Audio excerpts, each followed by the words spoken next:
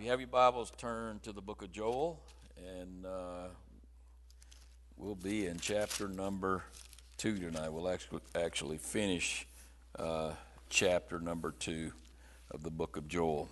When we left off last week, if you remember, Israel was in the midst of this great plague. It was like none other. Nothing they had seen before this time was as terrible as this plague, and it was going to be the worst thing they were going to see for several generations. And so they're in this plague, and God tells them basically in the first part of chapter 2 that He doesn't relish the idea of seeing them suffer, but He had purposes in bringing this plague upon them, and those purposes were to draw them nearer to Him and get them to turn from their sin and from their idolatry. And now you hear the heart of God and this great description Joel gives of God in verse number 13, of chapter 2. I believe it's verse number 13. Where am I? Shoot. Let's see.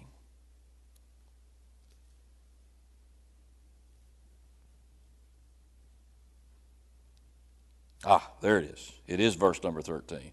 He says, "So rend your heart and not your garments, and return to the Lord your God." And here's the part I was looking for. "For He is gracious and merciful, slow to anger, and of great kindness." In other words, the Lord didn't want them to be suffering under this plague. The Lord wanted them to turn back to Him.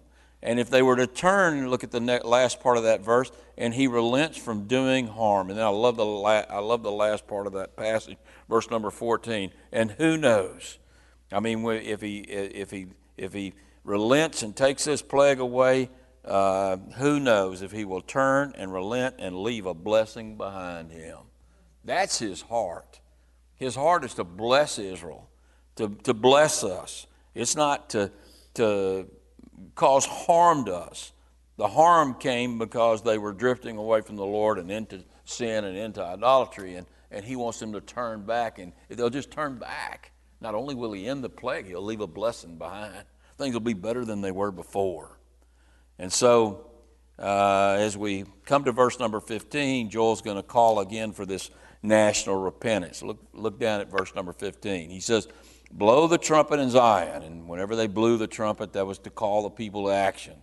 And he says, "Consecrate a fast, call a sacred assembly, gather the people, sanctify the congregation, assemble the elders, gather the children and nursing babes." In other words, everybody in the nation needs to be involved in this repentance that needs to take place. He says, "Even let the bridegrooms go out from his chamber and the bride from her dressing room." In other words, this thing is so important, this fast that the Lord is calling for, this turning from their sin and to try to get this plague to end. It's so important that it even trumps a bride and its bridegroom's honeymoon, and so the wedding and the honeymoon. And so everybody needs to drop what they're doing, and they need to come and consecrate themselves to the Lord. And then he talks to the priests, the ministers, and listen to what he says in verse number 17. He says, "Let the priest who minister to the Lord weep between the porch and the altar." In other words, I want you to withdraw from the altar, and I want you to go out to where the people are. And I want you to see what's happening to the people. It's real easy in the ministry to kind of isolate yourself from the masses. And so here they are ministering in the altar, and they really don't see all the trauma that's taking place among the people. And so he says, what I want you to do, I want you to go out to the porch where the people are. And I want you to see how bad things are. And I want you to weep. He says, "Let the priest who minister to the Lord weep between the porch and the altar." Feel for the people. Try to do your best to get the people to turn. And let them say, "Spare your people, O Lord." Pray for the people. Call out for the people. And do not give your heritage to reproach. Don't give the nation of Israel up for reproach. Don't let them be destroyed through this plague. That the nations shall rule over them. Why should they say among the peoples, where's their God? I mean, Israel wasn't like the rest of the nations. If any of the pagan nations were under some type of judgment like this, they could call upon their gods and there was nothing their gods could do. But the Lord God, Jehovah, is the God of all gods. And he can change the situation that they're in. He can stop this plague. And so why are they acting like they don't even have a God? And so he tells the priest, hey, get out there with the people, pray for the people, get the people praying, and get back into a strong relationship with the Lord. And if they will truly repent, look at the next verse. He says, then the Lord will be zealous for his land, and he will pity his people. The Lord always pities his people, but he will act on that pity. And so he says in verse 19, the Lord will answer and say to his people, behold, I will send you grain and new wine and oil, and you will be satisfied by them. I will no longer make you a reproach among the nations. In other words, what the Lord is saying right here, if they would repent, then he would relent. And he would relent from this plague, and the plague would end, and they would go back into a time of blessing, the time when he restored their crops and their vats were full and their barns were full, and they were blessed people again. But this prophecy goes beyond just the immediate plague of locusts here. He's also talking about a time far off from the day when he wrote this prophecy, when the people are going to be gathered back into the land, and they will no longer be a reproach to the nations. You know, Israel is a reproach to the nations. Why are they a reproach? Because God has made them a reproach. I mean, look at the end of verse number 19. He says, I will no longer make you a reproach. Why do the nations hate Israel? Because God's put it in the heart of pagan nations to hate Israel. He's put it in their hearts. When we get over to Zechariah and you get this prophecy of the millennium, of the last days, the Armageddon, it's almost like in some ways it's more detailed about Armageddon and about the second coming of Christ than the book of Revelation is. The Revelation concentrates on certain details that you don't get in Zechariah, but Zechariah concentrates on certain details that you don't get in the book of Revelation.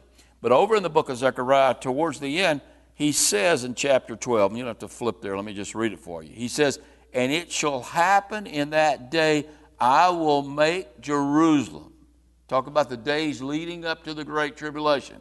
I will make Jerusalem a very heavy stone for all the nations. But all who would heave it away will surely be cut to pieces, though all the nations of the earth are gathered against it. So shortly before the Great Tribulation in Armageddon, God is going to make Israel repulsive to all the nations. Does that sound familiar? You better believe that's exactly. And who's done that? The Lord has done that. And I mean, you stop and think about it. You got that little sliver of land over there in the Middle East, and how much of the news centers around that nation? I mean, the UN is almost, it seems that they're established to deal with Israel. I mean, that's their main focus, and a lot of what they do is dealing with the nation of Israel. And if you go to any nation in the world, maybe other than the United States, and you ask them what nation causes the world the most trouble, they're not going to say Russia or North Korea like we might say. They're going to say Israel. You know, you get rid of the Zionists and the world will be a great place. And that's the attitude of most of the world, including the European Union. And so one day, all those nations who hate Israel, who detest Israel, are going to gather their armies against Israel, and then the Lord is going to return at Armageddon. He's going to destroy those armies, and then the Lord is going to land his feet on the Mount of Olives. He's going to then rule and reign in all, really, he's going to rule and reign in Israel over all the world. And so no longer will Israel be a reproach of the nations. Israel actually will be the center of government and commerce for all the nations. And so it's going to be exactly the opposite of what it is now. There won't be any UN telling Jesus what to do. I can tell you that right now. He is going to be a despot like no other despot. He's going to rule and reign with a rod of iron, and things are going to be his way or the highway. So Israel will be in a very good position in that day. And guess what? You'll get to rule and reign with him. All right, verse number 20. He says, "But I will remove from you the northern army, and I will drive him away into a barren and desolate land, with his face toward the eastern sea and his back toward the western sea. His stench will come up." This army is going to be destroyed, and it's going to be smell like a lot of dead people, because there's going to be a lot of dead people. His stench will come up, and his foul odor will rise, because he has done terrible, monstrous things. He being the leader of this this army that comes out of the north. Now that could be referring to what took place about 100 years after Joel wrote this prophecy, when Sennacherib came down from Assyria and he invaded the northern kingdom and then tried to invade the southern kingdom. And then right behind him, Sargon II came down and he invaded Israel, and he destroyed the northern kingdom. He burnt Samaria down to the ground, and he came up against Israel in the southern kingdom, and he had done these monstrous things. I mean, he had slaughtered hundreds of thousands of Israelites, and the ones that remained, he put fish hooks in their nose and sent them off into captivity. I mean, he was a terrible, terrible person. And so he came down to the southern kingdom and was about to do the same thing, except by a miracle of God, when God intervened and sent him marching back up north. That's one fulfillment of that prophecy. But there's also a fulfillment right before the Great Tribulation or during the Great Tribulation. Either way, you might find fulfillment in this, because the normies, just about everything comes from the north during Armageddon. But I think he's talking here, or this prophecy fits perfectly with Ezekiel 38 and 39. I don't know if you've ever read Ezekiel 38 and 39, but if you get a chance, when you get back home tonight, you want to read what's going to happen maybe shortly before the tribulation. Russia, a coalition of armies led by Russia, Iran, Syria. That sound familiar? I mean, you see the coalition already there. They're going to, all of a sudden, they're going to go down and they're going to invade Israel. They're going to come against them when they least expect it. And all this massive army. And then there's going to be an earthquake. And when the earthquake takes place, God's going to intervene for Israel. They would have been destroyed if he didn't intervene. And God's going to intervene, and he's going to destroy this Russian army and this coalition of Middle Eastern armies. And it's going to be so bad that it's going to take them 7 years to get rid of the stench, to get rid of all the dead bodies, to get rid of all the weaponry that's left there during that earthquake. But God's going to destroy that army. Now, some people say that battle in Ezekiel 38 and 39 is Armageddon. I used to think that myself. I tend to think now it's not. And maybe when we get to the book of Revelation and we've got more time to deal with that particular battle, we'll actually talk about, is that the battle of Armageddon, Ezekiel 38 and 39. But it is the battle that he's talking about right here. That's the one he's prophesying of. Whether or not it's Armageddon or whether or not it's right before Armageddon, we know it's one of the two. And in any case, it's in the very last days that this battle takes place. And right before Jesus returns to the earth, because look at verse 21 and 22. He says, "Fear not, O land, be glad and rejoice, for the Lord has done great things." I love that song, "The Lord has done great things. The Lord, oh, how my soul shall sing. The Lord has done great things. I'm going to tell you what, you think that now? You can sing that now? You wait until the millennium begins. You'll be singing, oh, the Lord has done great. When you hear that trumpet blow and you're called up into heaven, you're going to say, the Lord has done great things. When you see Jesus ruling and reigning on this earth, you're going to say, the Lord has done great things. And at some point, that's what Israel's going to say. He says, fear not, O land. Be glad and rejoice, for the Lord has done great things. Do not be afraid, you beasts of the field. For the open pastures are springing up. The tree bears fruit. The fig tree and the vine tree, their strength. Now there is a sense that there's an immediate fulfillment here in the end of this locust plague. But I think really more than anything else here, he's talking about the coming millennium. And the reason I say that, because it says, do not be afraid, you beasts of the field. Remember what Paul said over in Romans chapter 8, verse 22? He says, the whole creation groaneth, waiting for the adoptions of the sons and daughters of God. I mean, even the animals groan now. Even the animals suffer now. They don't, I don't think they have a theology, but they figured out that things aren't the way they should be. But that things could be better than they are. We've all figured that out, that this is a fallen world. They know it's a fallen world. But one day the lion is going to lay down with the lamb, and that's in the millennium. And the beast of the field won't be afraid of other beasts. They won't be afraid of humans anymore. I mean, there won't be any Duck Dynasty in the millennium. You won't be killing the lions and the alligators and whatever they kill. Sorry, Roy, no hunting. I don't think. Maybe there will be. Maybe God will have some deer just for people that love hunting that much. But no, in that day, the beast won't even be afraid, because everything will be made right. Everything will be made right. And then he says, be glad then, verse 23, you children of Zion, and rejoice in the Lord your God, for he has given you. Now, this is a passage. Let me just stop there. I'm stopping in the middle of a sentence that is really taken out of context. And we're going to figure this out here, and you're going to see that it is. For the Lord has given you the former rain faithfully. The former rain.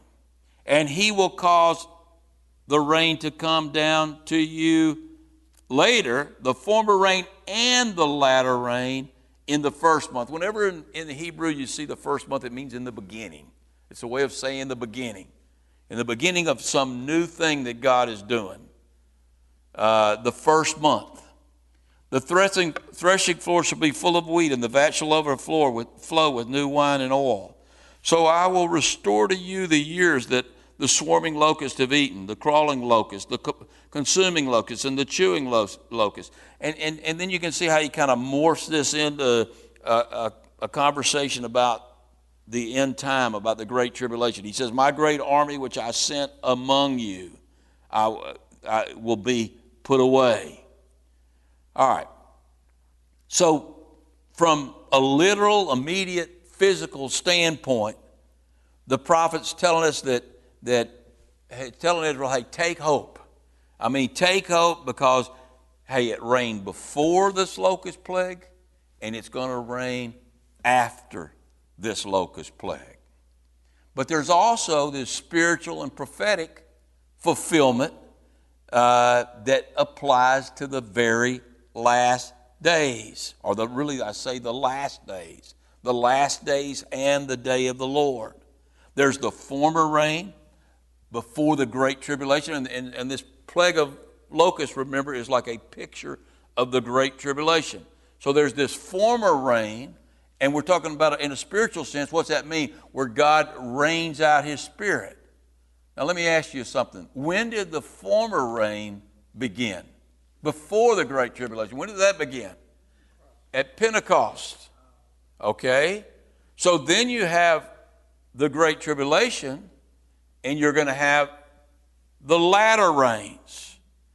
And from Pentecost to the Great Tribulation, or really till the Great Tribulation begins, we call that the church age.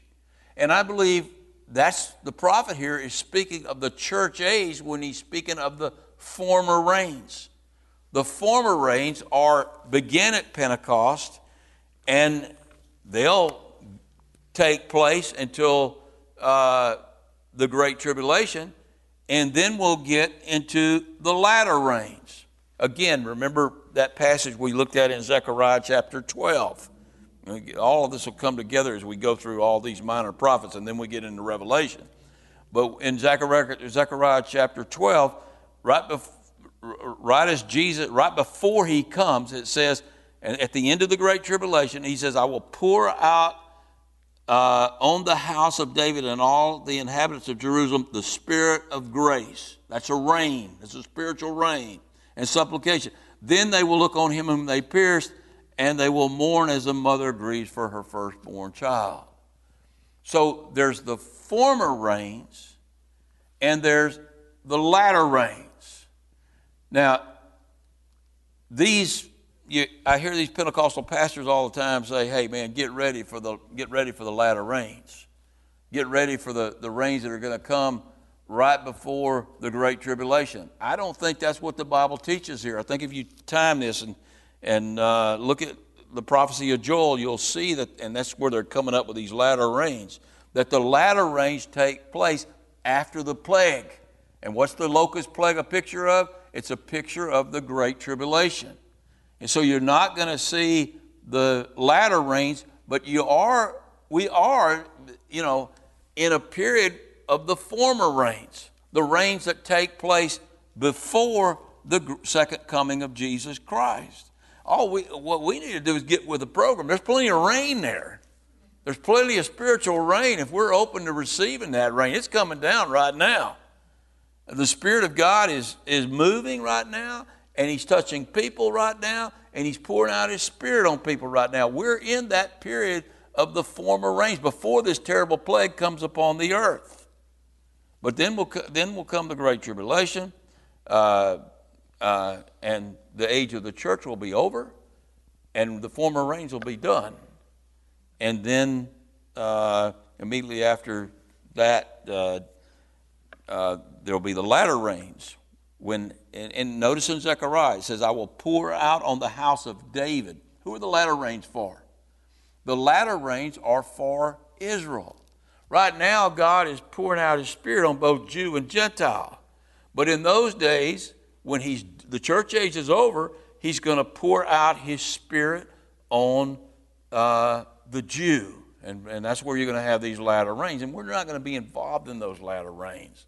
Those latter rains are going to be all God's work, and they're going to be, all that rain is going to come down on the Jews, and that's when the Jews are going to look upon the Lord whom they pierced, and they're going to mourn as a woman mourns for her firstborn child, and they're going to turn to the Lord, and they're going to be truly born again, and they will serve Him as their King. And He will be King of kings forever and ever and ever. And when that day comes, look at verse 20, and you shall eat plenty and be satisfied, and praise the name of the Lord your God. And He's speaking to Israel here, who has dealt wondrously with you. The Lord has done great things. The Lord has done great things. And my people shall never be put to shame again. They will no longer be a reproach to the nations, because their king will be the king of the world, not just the king of Israel. And then you shall know that I'm in your midst, Israel. See the timing of this? After the latter rains, the Lord rules and reigns on the earth, and you shall know that I'm in your midst. You'll see me. God Almighty sitting on a throne in Jerusalem. You don't think that's going to be a nice place to visit? You might not want to go there now, but I promise you, you will want to go there when the Lord's reigning there. I am the Lord your God, Jehovah Elohim. And there is no other. There is no other God. There are not three gods. There is one God, Jehovah Elohim. There is no other God. My people shall never be put to shame. He says that twice. And here's a people that has been put to shame for century after century after century. And one day when the Lord returns and He rules in Zion, they will never be put to shame again, because they will have the Spirit of God poured out on them in those latter rains, and they will know that Jesus is God. I want you to watch the timing of all this, because what He's going to do next, He's going to go back to the former rains. And he's going to go back to Pentecost. Now, I wouldn't know this and you wouldn't know this except by the Spirit of God speaking through Peter in Acts chapter 2. So go with me to Acts chapter 2. And try to keep your place there in Joel. In fact, if you just want to look for a second, look at verse number 28. We'll just read it, then we'll go to Acts chapter 2. Look at verse 28. Watch this. And this used to really cause me a lot of problems because it just didn't seem to make sense. But we're going to make some sense out of it. Peter's going to tell us how to make sense out of it. Look at verse 28. And it shall come to pass afterward that I will, afterwards. After what? After this day. Sometimes after this event, after the day Joel was speaking in, that God says, I will pour out my Spirit on all flesh. Now, that's different from the latter rains. Because in Zechariah, the latter rains, we're told that it's poured out on the house of David in Jerusalem. Here it's poured out on all flesh. So that tells us that the Spirit is going to be poured out on Jew and Gentile. See the big difference? And see how you can get the timing here. And your sons and your daughters, Jew and Gentile, shall prophesy. Your old man shall dream dreams. And your young man shall see visions. And also on my men servants and on my maid servants, I will pour out my Spirit in those days. And then boom, watch what happens. Then I will show wonders in the heavens and in the earth, blood and fire and pillars of smoke. Now we know from Revelation, what is he speaking of here? He's speaking of the Great Tribulation. Well, is he speaking of the Great Tribulation in verse 28? No, because Peter's going to show us that he's not speaking of the Great Tribulation in verse 28. He's speaking of the former rains. He's speaking of the church age, when it began. He says, and it shall come to pass afterwards, I will pour out my Spirit on all flesh. Your sons and your daughters shall prophesy. Your old man shall dream dreams. Your young man shall see visions. And also on my manservants and my maidservants, I will pour out my Spirit in those days, and I will show wonders in heavens and on the earth, blood and fire and smoke and pillars of smoke. The sun shall be turned into darkness and the moon into blood before the coming and great and awesome day of the Lord. So we know this happens before the second coming. Okay? And this we know exactly when it happens, because now go with me to Acts chapter 2. Go with me to Acts chapter 2 and remember what had happened. The tongues had come down, the tongues of fire had come down and landed upon the disciples, and they began to speak in various languages. And they began to do miracles. We're in Acts chapter 2. And everybody thought they were drunk. And Peter says, no, we're not drunk. That's not what that is. Listen to what he says in chapter 2, verse 16. He says, but this is what was spoken of by the prophet Joel. What happened today is what Joel was prophesying when he prophesied about the former rains. Not the latter rains, the former rains. Are y'all catching all of this? Okay. And he says, and then he quotes from Joel. And he said, it shall come to pass in the last days that the last days. Now here's where a lot of people go wrong. The last days are not necessarily the very last days. The last days begin at Pentecost and they end with the second coming of Jesus Christ. The latter days begin with the day of the Lord, and you have the day of the Lord. So the latter days are the days we live in. You're very close to the coming of the Lord. So there's a big difference. We saw the latter days I believe in 1 John last week. We saw the latter days. So there's a difference, a big difference there.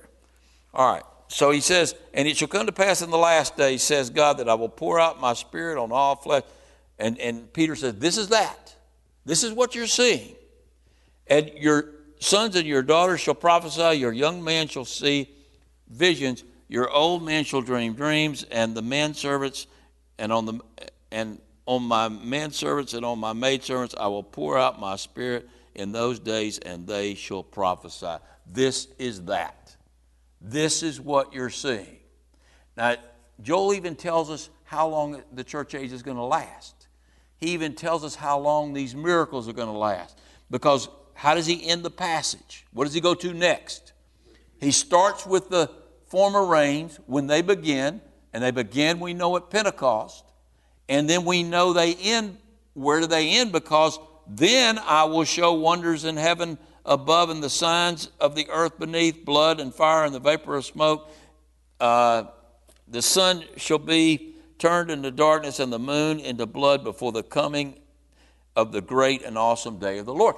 And so you catch this, and this is really important, because what he's saying here is that the former rains begin with Pentecost, and they will end with the day of the Lord. And the day of the Lord begins with what? The grave begins at night. We've seen that before in Hebrew. When does the day begin? At night. And what's the night? It's the Great Tribulation. So this age of miracles, this church age, when many people are going to get saved, when the Spirit of God is going to be poured out, began at Pentecost, and it didn't end with the apostles.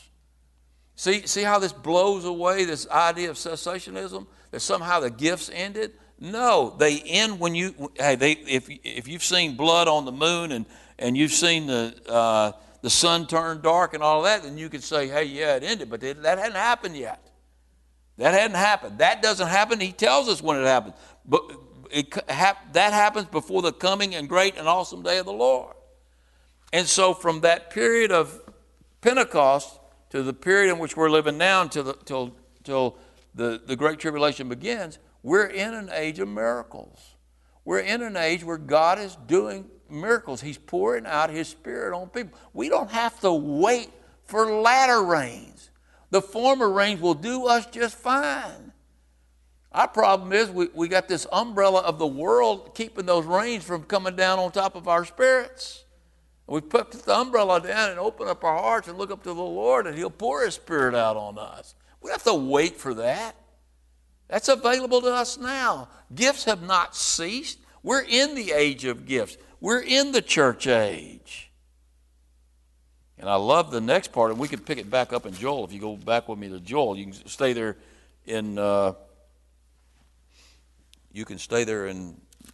Acts and get it too. But listen to what he says. And it shall come to pass during that age, during the age of the former rains, that whoever calls upon the name of the Lord shall be saved. God is pouring out His Spirit right now on this land.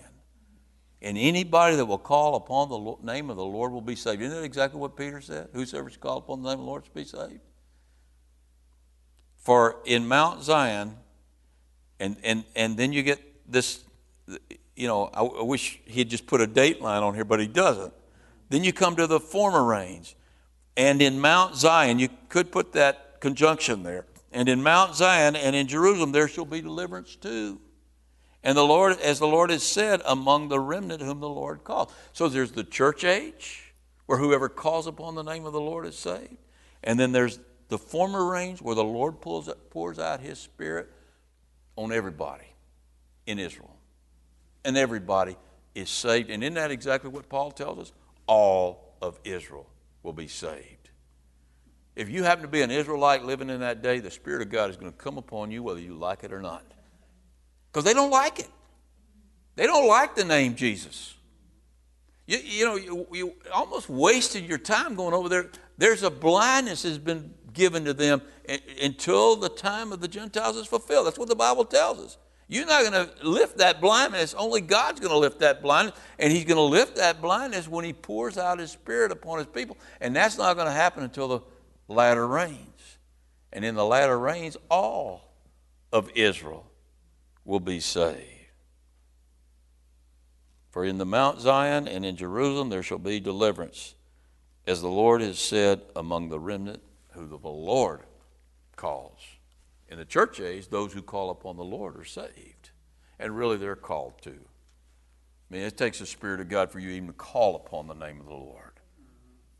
And that's the former rains. Then come the latter rains. It all makes sense, doesn't it? It's pretty cool how all that works out and ties right there perfectly with the book of Acts. And don't let anybody tell you the gifts have ceased. Explain that to you. All right, let's go to the Lord in prayer. Father, we just thank You for Your goodness and for Your word and just how encouraging it is. We have so much to look forward to in the future, Lord, because of your work, your Spirit. You give us hope, Lord. You give us salvation. Even our faith is a gift from you. Father, we just thank you that we're living in this age. Let us be cognizant of the fact that we're living in a grand age where people are getting saved, Lord. The devil's not winning anything, Lord. You've already won the game.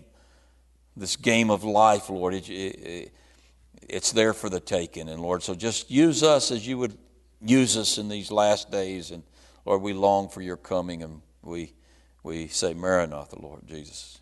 It's in Christ's name I pray. Amen.